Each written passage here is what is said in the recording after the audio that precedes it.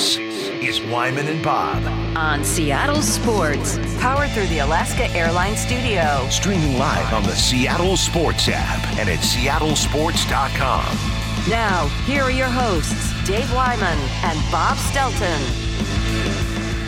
Welcome, everybody. It's Wyman and Bob. This is Seattle Sports on 710 and seattlesports.com. Happy Friday to everybody. Beautiful day outside. Almost kind of warm, sunny. Perfect way to go into a weekend. I hope everybody's having a great day out there. We got a big show coming your way. Lofa Tatupu, Dave Wyman's favorite Seahawk of all time, will join us at 3 o'clock today. And then we'll roll the tape at 3:30. We got our buddy Big Ray Roberts joining us at 4 o'clock. We'll do Best of the Rest at 5. And then Mean Tex coming up at 5:45 today. So go ahead and get started if you wish. Just be creative at 866-979-3776, powered by Mac and Jack's Brewing Company. And let's see this week for Mean Text if, we just read each text once. That is always important. That's the key. Unless it's really good, you can read it twice just to get it across. That's kind of what I was going for, just an emphasis there last week. Treat it as new. I'm sad to see Chubbs Peterson passed away, man. Was that his last name in there? Yeah. I never, Chubbs. Nobody ever said his last name, but Chubbs was Happy Gilmore's coach. And Carl Weathers. Yeah, I knew he was a linebacker for the Raiders, and I don't remember if I saw it or I saw some highlights or something. But yeah, that's too bad. He was in Predator too. He's been some good ones. He was Action Jackson. He was in Arrested Development. He did all kinds of stuff, man. Yeah. He was in some Star Wars. Yeah, he was in The Mandalorian the last couple seasons. Really good. Yeah, was he a main character? He was. Yeah, okay. Greef Karga. He had a big impact when it touches all of our worlds. Yeah. And Carl Weathers relates to all of us, Sports, all four of us. And then, the nerd alert. That's a good point. He was some kind of football guy, but more importantly, he was Greef Karga, and that's really sad. Some kind of football guy, yeah. 76 years old, died, according to this statement, peacefully in his sleep. So I don't know if he was dealing with anything or if this was a surprise, but when I lived in L.A., I lived in Marina Del Rey, and I used to go to Gold's Gym in Venice, and all the celebrities would be in there working out. He was in there every day. I would see him, and he was always on there's a machine you can sit on that stretches your legs, like your groin. Your groin area. He's doing like the splits almost. Yeah. He would just sit on that thing reading the paper. Huh. I just see him every day. He's just there with a newspaper on that thing, just stretching. Yeah. Him and Jimmy Walker on the treadmill with giant headphones that had an antenna on them. Oh yeah. Who was somebody I met this actress one time, and when you see her in person, you're like, okay, you can see why. She's just different than everybody else. Yeah. She's beautiful, all this stuff. Did you ever see anybody where you're like, oh, they must be in makeup a long time, or do you see people that are like, okay, you can see why this person is on television? Well, I saw Kim Kardashian in there when she was dating Reggie Bush at the time, and she had no makeup on, and her skin wasn't in good shape that day. Oh, yeah. Okay. That was. I thought you were going to say she was fantastic. No, she was surprisingly small though. She's a very petite person considering how she looks in pictures. But yeah, I saw her in there. I saw Jamie Gertz and Virginia Madsen were in there all the time. Mm-hmm. They were, and at that time they were still considered older, and probably early 40s at that point. But they looked fantastic. Ted Danson was in there all the time. He looked fantastic, Dave. Yeah. There you go. But yeah, Carl Weathers. It was funny how that literally that place would be packed with people who oh, there's that guy. Nobody ever bothered him. The only person I ever saw anybody walk up to and ask for a picture was Hulk Hogan, of all people. Wow. Yeah, I see John Cena in there. I see Stone Cold Steve Austin and all these people. Lou Ferrigno's in there every day. But nobody ever approached him. I never saw anybody, that they didn't know go up and, hey, great to meet you. The only one was Hulk Hogan, of all people. So somebody would walk right past Ted Danson or Kardashian and go right up to the Hulk. Yeah, I'd see Sean Merriman in there. I saw the Canseco brothers, Jose and Ozzy, would be in there. I saw Dice Clay would be in there. Yeah, it was I was in there going, oh my God, and everybody else was like, yeah, they're in here all the time. Meanwhile, those people are somewhere going, yeah, I used to see Bob Stelton. That's in there exactly all right. the time. Yeah, it was a big deal Wyman for them. Bob shows, kind of a big deal up here in Seattle. Yeah, but sad news, the passing of Carl Weathers, who everybody loved Carl Weathers, so very sad news. Meanwhile, the head coaching job out here has been filled. It's a huge topic. Everybody now wondering what they're going to do with the coordinators and coaches on down the line, and we'll find out about that. But we were talking about some of the challenges. Mike Macdonald is a first-time head coach. First time he's going to get into a lot of the unknown territory out there and see how he handles it. But we had a great conversation with Gary Kubiak, and he talked about some of the challenges of going from just being a coordinator, just being responsible for that one side of the ball, to being the man in charge of everything. It's a huge jump. I mean, it's the most significant jump you can make. It's that old saying, nobody's really ever totally ready for that job, until you get in there and get your feet wet and get going. But I think what happens in the coaching search, what you see going on in the NFL, there's always names that are brought up. This guy's going to get a job. That guy's going to get a job. And then when people start interviewing, all of a sudden there are a couple of other guys that step to the forefront, because once you get them in a room, you're just so impressed with their vision for what they want to do. And, those things happen when you going through all these interview process. So, he obviously has done a tremendous job in his interviews. I've talked to a few people that have been a part of them. He has a tremendous vision for what he wants to do and how he wants to go about it. And, I think the fact that he's coming out of that program gives him a chance to be successful very quickly. Yeah, it's funny. I just texted Gary Kubiak because we didn't even ask him about his sons, and today we find out his son, was it Klein, Mike, that got the OC job with the Saints. So I think the other kid, Klein, I don't think he's in football anymore. But anyway, yeah, Gary's got lots of connections as far as the NFL, and he knows what it's Clint, what it's like. Sorry. Yeah. Clint got the job. Clint got the job. Yep. Yeah. His kids are Clint and Klein. Both spelled with K's too. Yeah. Yep. Interesting. Yeah. So, but yeah, it was obviously planned. We want to go with the K's. So their initials are KK. Yeah. All right. Yeah. I think what he's talking about, and I like the quote, which I hadn't. He says, "What do they say?" And I'm like, I don't know, Gary. Apparently, what they say is nobody's ever totally ready for that job as far as the head coach, right? Because all of a sudden you just go, "Oh, that's right, I'm in charge of that too, and I'm in charge of this," and he's probably got 10 people coming into his office saying, hey, this is what I do for you. Like it's kind of like what I was talking about with like practice. The first day of practice, like he has a way he wants to practice. Yeah. And, whether it's split the guys up, and then everybody's going to have to learn that. But same thing, I was just telling you, Bob, I was going through all the names at the VMAC and all the different departments, and every department has like 10, 12 people. I mean, he's going to have to get to know all those people and how they support him. And so, yeah, I mean, it's I thought what Gary said there, I hadn't thought about that, but it's daunting. I mean, all of a sudden you're in charge of everything. We'll talk more about coordinators coming up, but do you think that what you're saying there and just how big of a task it is for a first-time head coach, or any head coach for that matter, but first time, does it place that much more importance on perhaps having that experienced voice or two on your staff, whether it's a coordinator, whether it's a position coach, just somebody who's kind of been through the grind and you can lean on for, all right, in this situation, what did you do or what did you see? Yeah, I would think especially for Macdonald, especially on the defensive side, because then – I mean, I don't know. Yeah, you could argue that the offense, I mean, the offensive coordinator you bring in there is going to be, kind of take over the offense. But I don't know. I think for him, he wants to call plays, I'm sure, and that'll probably happen. We'll hear from Mark Richt here in a minute. But, you're going to rely on somebody to kind of help you early on. But for the most part, that's going to be all you.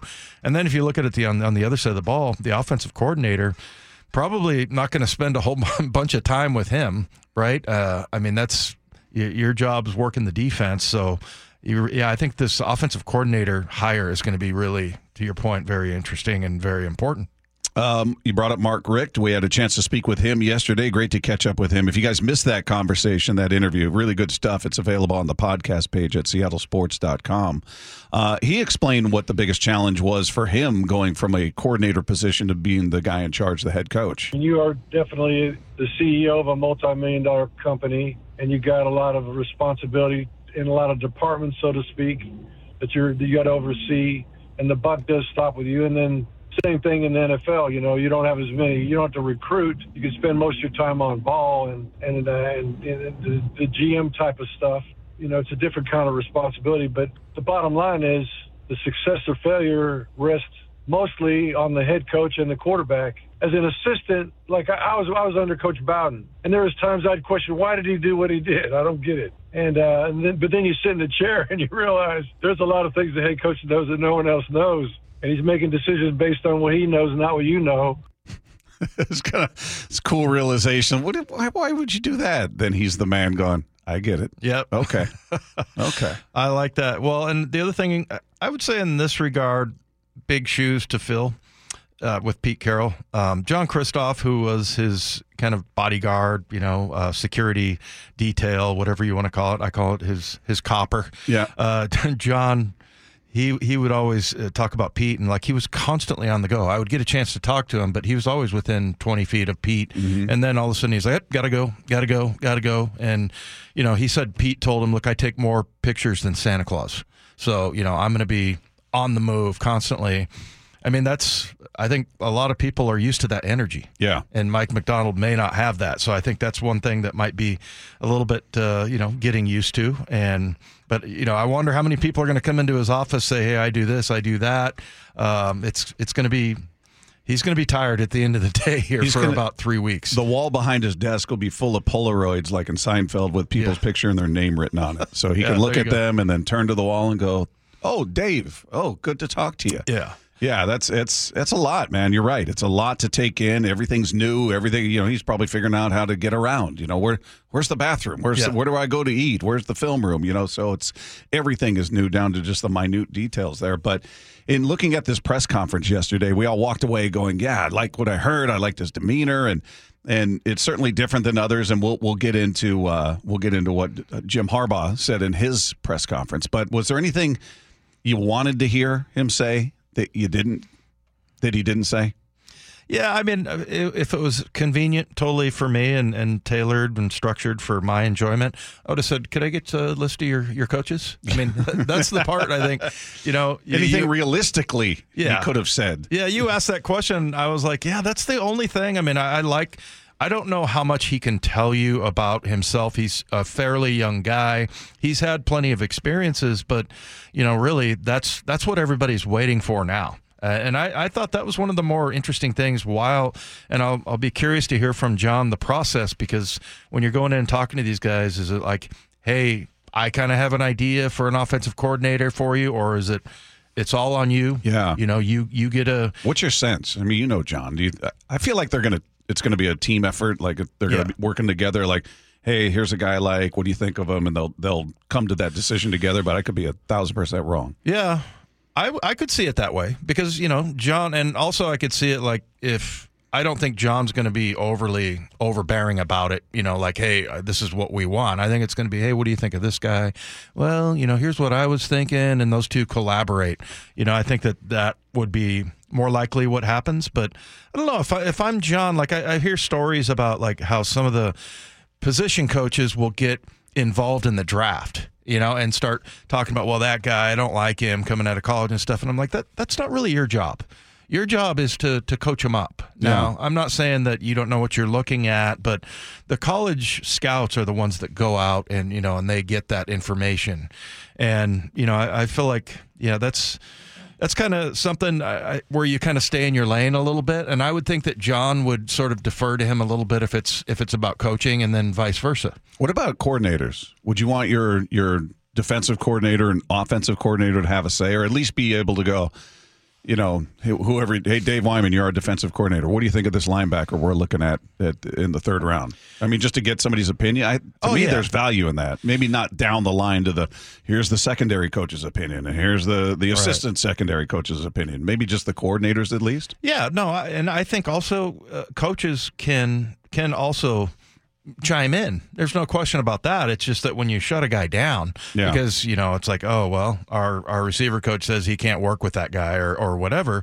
I feel like that's kind of what the scouts are there for, and so and I think that there's a healthy. That's the one thing I remember John saying last year that with Clint Hurt and those guys were pretty friendly with the personnel department. Like they kind of work together. Mm-hmm. I think there can be this whole thing of, number one, from the scout side, it's like, hey, I went and got this guy.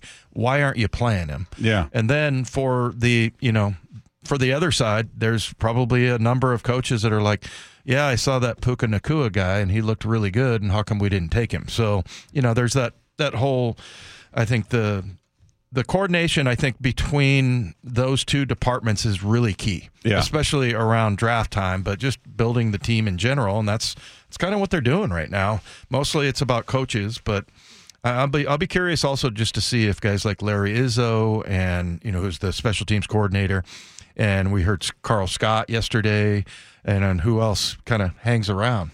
Yeah, I mean, these guys got to hit the ground running. I mean, the draft is going to be here before you know it. The combine's going to be here. The individual workouts, the Senior Bowls this weekend. I mean, it's immediate, and it's going to be constant. There's something happening from this day forward, essentially. Yeah. Whether you're looking at guys even in the Pro Bowl, like, that guy's a free agent, man. He could really fit with what we do. Or I don't know how deep they go into scouting, free agents and everything right now, but I would imagine their work is intense, and it's already started. Now, as far as what we didn't hear, or what you did hear, was there something you just stood out and you're like, man, I liked hearing him say that? Yeah, when he said we're going to be a physical team, as you predicted yesterday, that was really exciting to me. I think that's the number one thing in football. It's getting lost right now. I'm sorry. I mean, we're going into the Pro Bowl weekend where it's going to be a flag football deal. The teams that hit and go as hard as they possibly can, and you see guys like I mentioned in that Houston Ravens game where the two D tackles just obliterated the running back out on the sidelines. Mm-hmm. They were just flying around, and so to me that's what this game is about. It's a physical game, and I know everybody wants to be cerebral about it, but really it comes down to if you have the bigger club, you're going to win. Okay, we're going caveman days here, Bob. Well, here's the thought from Mike Macdonald when he was speaking with Bump and Stacy yesterday on what they want to achieve on the defensive side of the ball. You're always trying to dictate terms as best as you can to the offense, and that's easier said than done because the offense is trying to do the same thing to you. So there's a little bit of a back and forth to that. And I think one of the principles of the organization as it's at in Baltimore is we want to be aggressive and we want to be pushing the envelope. And so how do you do that while being smart with the resources that you're allocating? You want to have maximal return for minimal investment. I mean, it's easy to blitz zero every snap if you want, and you can apply pressure that way, but you can also do it mentally and by how you play and the things you're presenting to the offense, because they got a lot of stuff going on over there too. And obviously those guys are pros and there's a lot of great coaches out there, but if you can apply pressure over games, that's hard to do consistently for 60 minutes. I think what he's saying there, that part about, manufacturing it or sort of, showing pressure, basically. Is it the illusion of complexity? Yeah, exactly. That's what he's talking about there. So, yeah, and, like he said, he's more likely to go on the aggressive side. And I love that. I would love to see our defenders turned loose. And I think that's where, really, when you look at some of the underperformance last year, like Reek Woolen and, and I don't know if maybe Darrell Taylor falls into that category, but you turn your guys loose and allow them to go and play, with abandon. I mean, I feel like that is going to help this group. And, he seems to have that philosophy, but look, it's not going to be like he said, they're not going to be cover zero, which means you have nobody on the back end. Everybody's man to man. You're sending, 7 guys, 6 guys, they can do that effectively, but it's, there's some in between. So it's not like we're going to see these ridiculous blitzes on every single play. All right, a reminder, Washington's biggest night out in sports is coming up on February 15th. It's the 89th Annual Sports Star of the Year Awards, crowning our state's biggest stars and stories of 2023. You can find tickets and info at seattlesports.com/events. Let's take 2. Well, the Huskies coaching staff already has Pete Carroll's son on it. Now it could have Bill Belichick's son. Field Yates reports that Steve Belichick is interviewing for a defensive job on Jed Fish's staff, and Belichick, the younger one, called plays for the Patriots defense the last 4 seasons. He's the one with the cool mullet and the tongue that seems to have a mind of its own. I remember the mullet. I don't know what the what the tongue thing is. Yeah, somebody had put together a series of clips of him just, and this doesn't work on radio, I'm showing Dave, but go on the for those of you watching on the stream, he just seems like when he's getting intense, he's kind of bent over, hands on the knees, kind of like Vrabel, except he's looking at the field. He's looking up instead of down. Yeah, exactly right. And then the tongue just starts to make an appearance, like his lips are dry, or just, I don't know, somebody spliced together a bunch of clips of it, and it was funny and creepy. I wonder if Belichick appreciates that, or is it like everywhere I go with this name, there's a certain high expectation? Yeah. Or is it, hey, it's getting me a job? Probably both. Yeah, it'll be interesting to see, and I don't even know what kind of guy he is. I mean, we haven't really heard from him that much, so, but yeah, that'll be interesting. This is pretty cool. Teddy Bridgewater was just named the head coach at his former high school, Miami Northwestern, which has churned out dozens of NFL players, including a guy we talked to about this, Artie Burns of the Seahawks. That's right. When you said Miami Northwestern, I'm like, oh, that sounds familiar. But yeah, remember when Artie Burns was going through the list of players that played on his high school team? Yeah. I mean, ridiculous. There was like 6 NFL players. How about Bridgewater, though? He, before that knee injury, he seemed like he was just about to break through. He just had all this potential and promise, and then it was a non-contact injury in practice, right? It was so weird. And he had like a dislocation. Like it was, yeah. Which like is severe. Altered his career. Yeah. Well, and I had the same thing. I mean, when you dislocate your knee, there's a chance you could lose your leg. If the nerve damage or whatever. And I think he did have a little bit of nerve damage, but he was on a path. Like you look at his rookie year, he actually played pretty well. Mm-hmm. And then, he got better and better. And then for that to happen in a non-contact drill, he didn't even get hit. Yeah. That's the weirdest. Every time I hear his name, I always feel bad for him because, he was really on a trajectory to be a really good quarterback, and just such a freak accident. Yeah, and then he was a backup. Was he with the Saints, I think, for a bit as a backup? He was on a couple teams as a backup. Lions most recently, too. Yeah, and it just, never got back to that former glory, if you will, but good for him. Good for him out there coaching high school kids, and that'll be a cool transition. So Take Two is brought to you by Swedish Cyberknife. Treat prostate cancer with Swedish Cyberknife. Swedish.org/cyberknife prostate. Coming up, Jim Harbaugh is unique. We know that. But would more of that style be what the Seahawks need? We'll get into that coming up with Wyman and Bob. This is Seattle Sports on 710. Wyman and Bob. Powered through the Alaska Airlines Studio. On Seattle Sports and the Seattle Sports app. Coming up at 3 o'clock today, Lofa Tatupu will join us on the program, so make sure you stay tuned for that. Dave Wyman's all-time favorite Seahawk. Always a fun conversation with him. We'll roll the tape, as we said, at 3:30. Ray Roberts, Big Ray, will join us at 4 o'clock, and it is Friday, which means we've got mean texts, so go ahead, get creative. 866-979-3776, powered by Mac and Jack's Brewing Company. Meanwhile, we saw... I don't know. Did you see many of the clips of Jim Harbaugh in his press conference yesterday with the Chargers? I saw enough. Dave just found something that's bugging him. It wasn't anything that made you go, I wish he were here. No, I don't think that wouldn't have been a mess, right? Like the way John talks and Mike Macdonald talk, it's like they're both kind of humble, and they sort of are in awe of the game, and, that whole thing. And Jim kind of comes in and, pistols blazing. We're going to win a Super Bowl championship here. Yeah. Yeah, here he is. He goes through a movie analogy to describe how excited he is to be the Chargers head coach. I think about, if I could describe it to you, it'd be like Morgan Freeman in Shawshank Redemption, red, I'm so excited that I find I can't sit still or hold a thought in my head, what a free man would feel before a long journey. And I just want to make it across the border, want to shake my friend's hand. That's how I feel. And I want to get, want to win. Horrible description. Horrible description. If you had never seen Shawshank Redemption, you're going, what in the hell is he talking about? Even though I've seen the movie a million times, I'm going, wait, what? What did you say? Okay. I hate when people say this, but that was a really good book by Stephen King. It was called Rita Hayworth and Shawshank Redemption. And it was in the same. There was like 4 stories. Different Seasons. It was called Different Seasons. Exactly. Also had Apt Pupil and the one that Stand By Me is based on. Yeah, it was called The Body. And then the other one was about, it was called The Breathing Method. Remember? And it was about this lady who got her head chopped off and still gave birth to a baby. Anyway.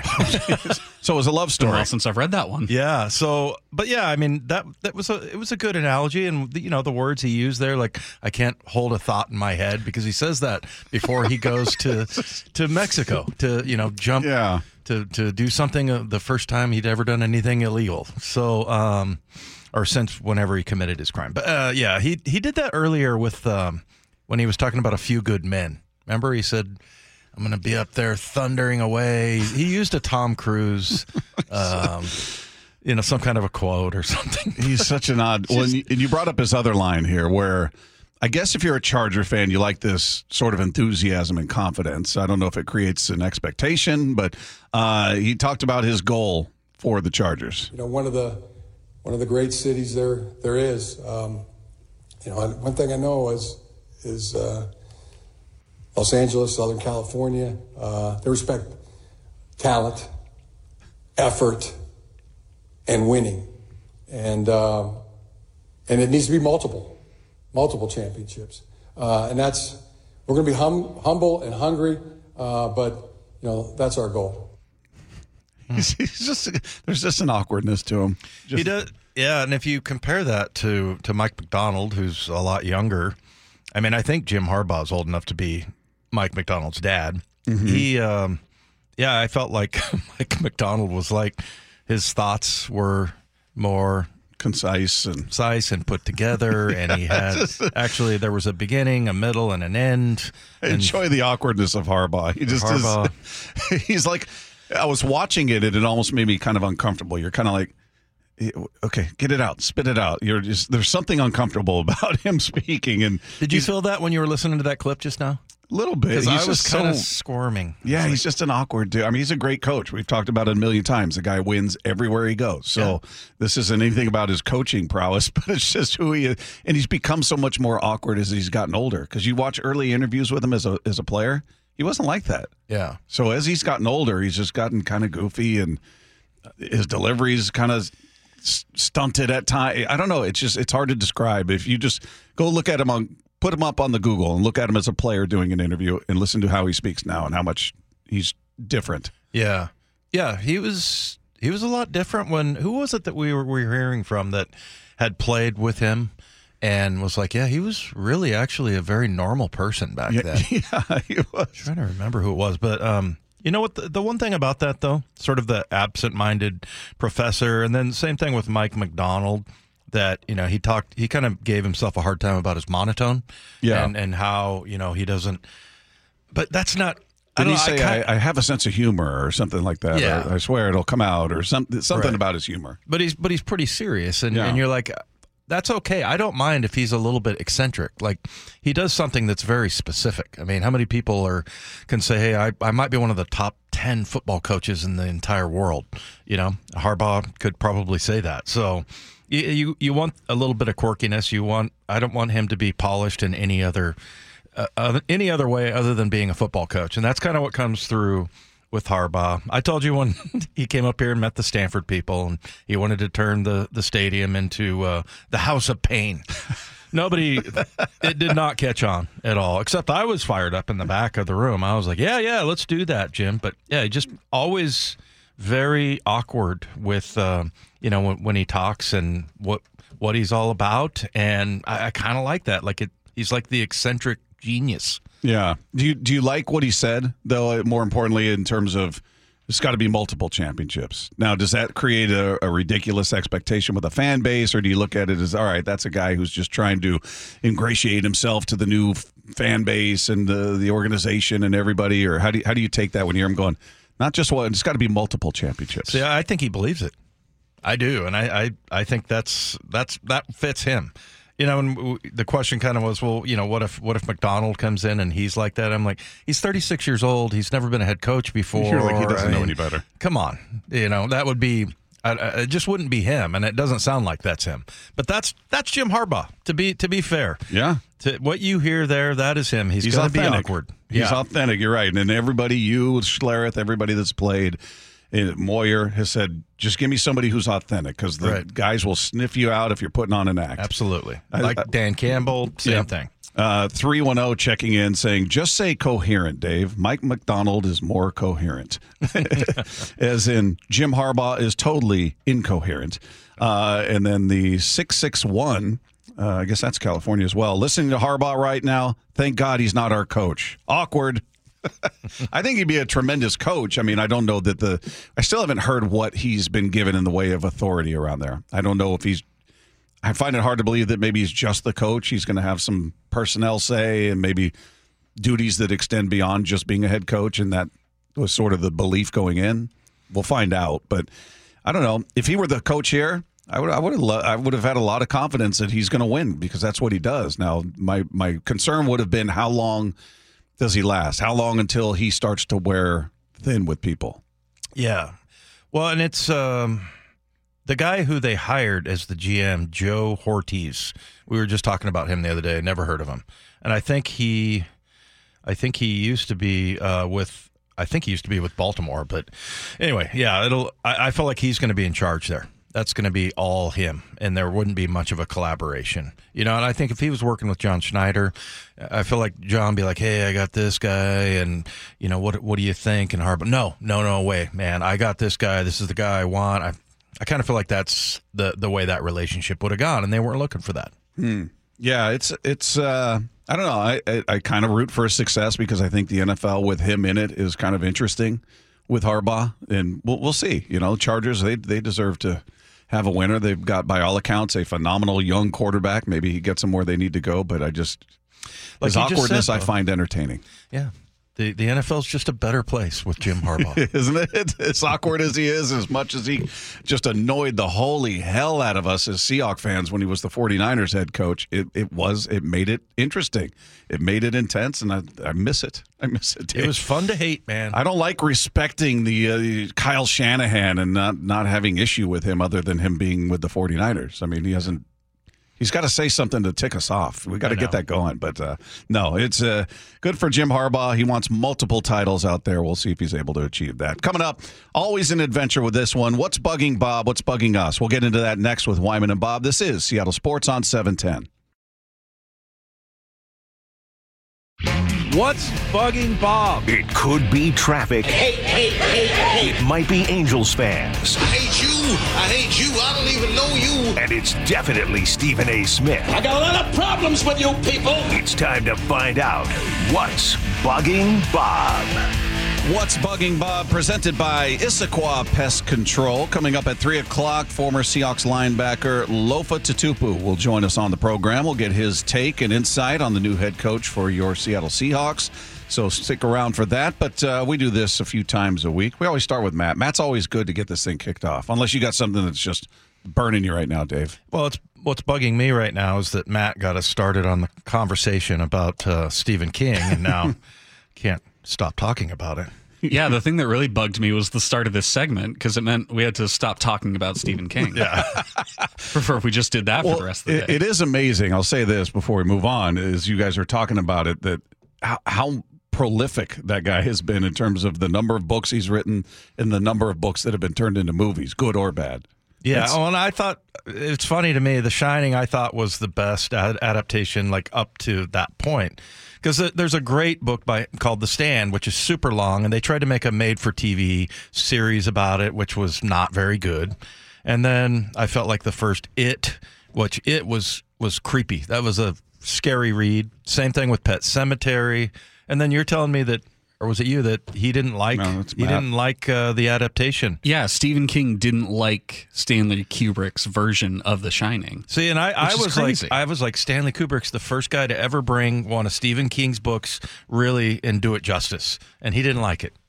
That's interesting. It is considerably different than the book, so from that perspective, I kind of get it.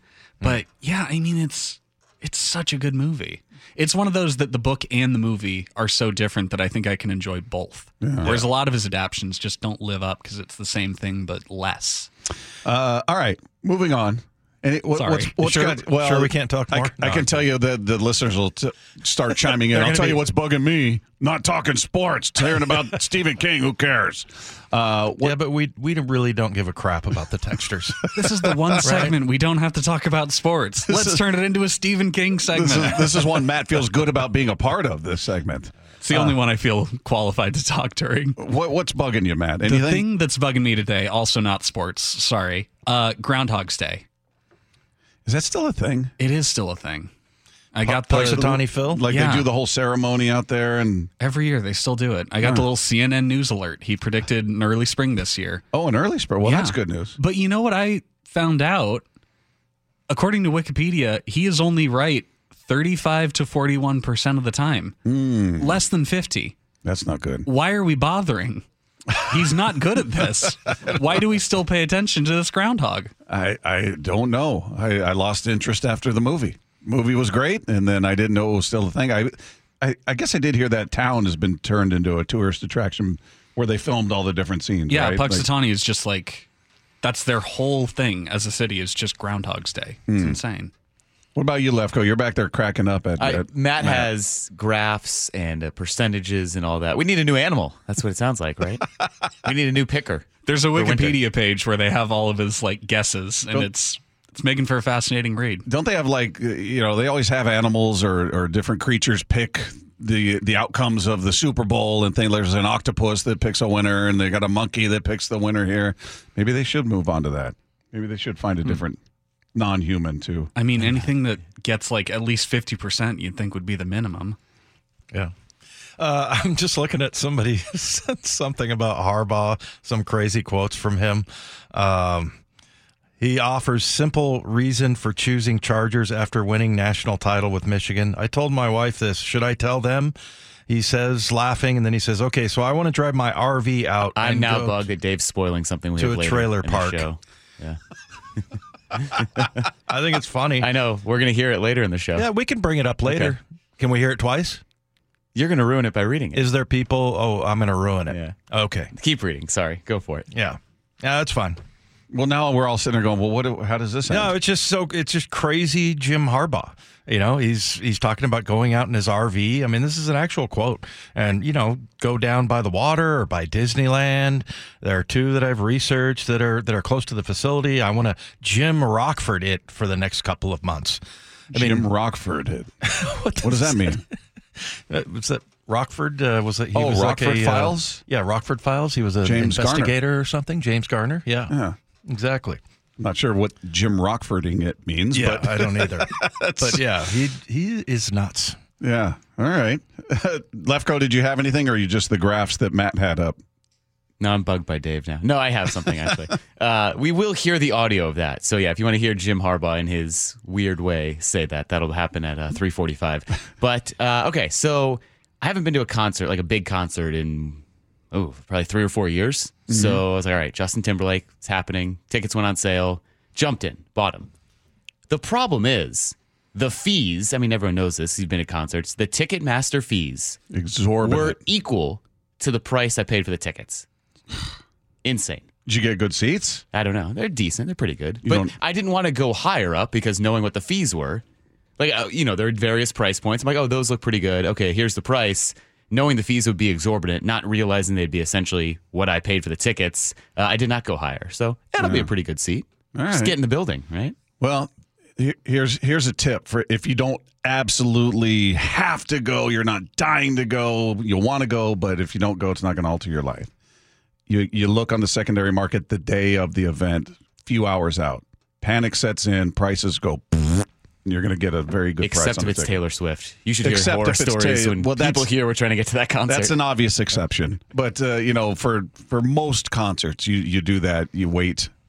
You sift through all the people that jump in early, all the ticket brokers buy early, and they crank up the price, and then they're sitting there with a bunch of tickets the day of the event, few hours before, and they just want to get some return on their investment. You're going to get a good price. If you can stand to miss it, you take that chance. But more often than not, it works out. Yeah. So next time. The system they have, though, it's a monopoly there. Oh, yeah, it's ridiculous. The fees are absurd. Yeah. And plus, you don't even know what they are. It'll just say handling fee and processing fee. It's like nothing's being handled or processed. You don't even get a paper ticket. You're printing it out yourself. So or it's on your phone. Or I would say, or you could keep it on your phone. Well, exactly. But there's nobody's doing anything. Right. It's all nonsense. My prediction is that nobody's going to want tickets or anything like that on their phone. I think going forward, people are going to go with paper. Everything else becomes cool again. I mean, records became awesome again. Everybody loves vinyl now. Yeah. And then now cassettes. Cassettes are making a comeback. Really? The worst platform to experience music. How about the 8-track? Yeah, some are making as novelties. Like you'll hear about so-and-so's got a new record coming out available on CD, vinyl, cassette, and 8-track. Yeah. So you can get those 3 songs interrupted by exactly right. Changing that's tracks. if you happen to have an 8-track player. Yeah. Do they exist? I don't know. But yeah, they get manufactured as novelties for some of these new releases. But yeah, what's old becomes new again. So I think you're right, Dave. I think at some point the paper ticket will be a thing because people want to collect the stubs like they did back in the days, and it'll be cool again. I don't know. The soundtrack for the third Guardians of the Galaxy movie came out on cassette. I bought it. I'm not proud of it. You bought the cassette? I did. I fell for it. Do you have a cassette player? No, I do not. It is a piece of plastic that sits on my shelf. Yeah, that's what 8-tracks are doing. Why'd you buy it then? Because I'm an idiot, Dave. He's a collector. Because it had a Marvel picture on it, and I was like, oh, well, I have to have that. He's not alone. He's in the majority of when the fans get onto something, they got to have each version of it. Yeah. So, yeah, it becomes a collectible. They don't actually use it or play it. Remember my brother had a little Ford pickup truck with the roll bar and then the big KC lights? Yeah. Do you remember? And the brush guard in the front? How cool that was back in the 80s? Oh, yeah. Yeah, he had an 8-track player in his car. My dad had an 8-track in he had a work truck, and there was an 8-track player in it, and he used to have to, he'd put like a matchbook underneath the 8-track because it wasn't sitting right. It wasn't lining up with the heads right. It was so janky. And yeah, you're right. In the middle of, for those that have never heard an 8-track, it would change tracks in the middle of your song. So it would start to fade out in the middle of a guitar solo, and then you'd hear click, click, and then it would fade back in where it left off. And there was always like, 2, maybe 3 songs that got interrupted. I was such a little kid. I just remember it in my dad's truck and hearing that, and then the song would fade back in. Ugh, inefficient. Just buy the CD. All right, there you go. What's Bugging Bob, presented by Issaquah Pest Control. Coming up, what does one former Seahawks star think about the new hire? We'll get Lofa Tatupu's thoughts on Mike Macdonald. He's going to join us next with Wyman and Bob. This is Seattle Sports on 710.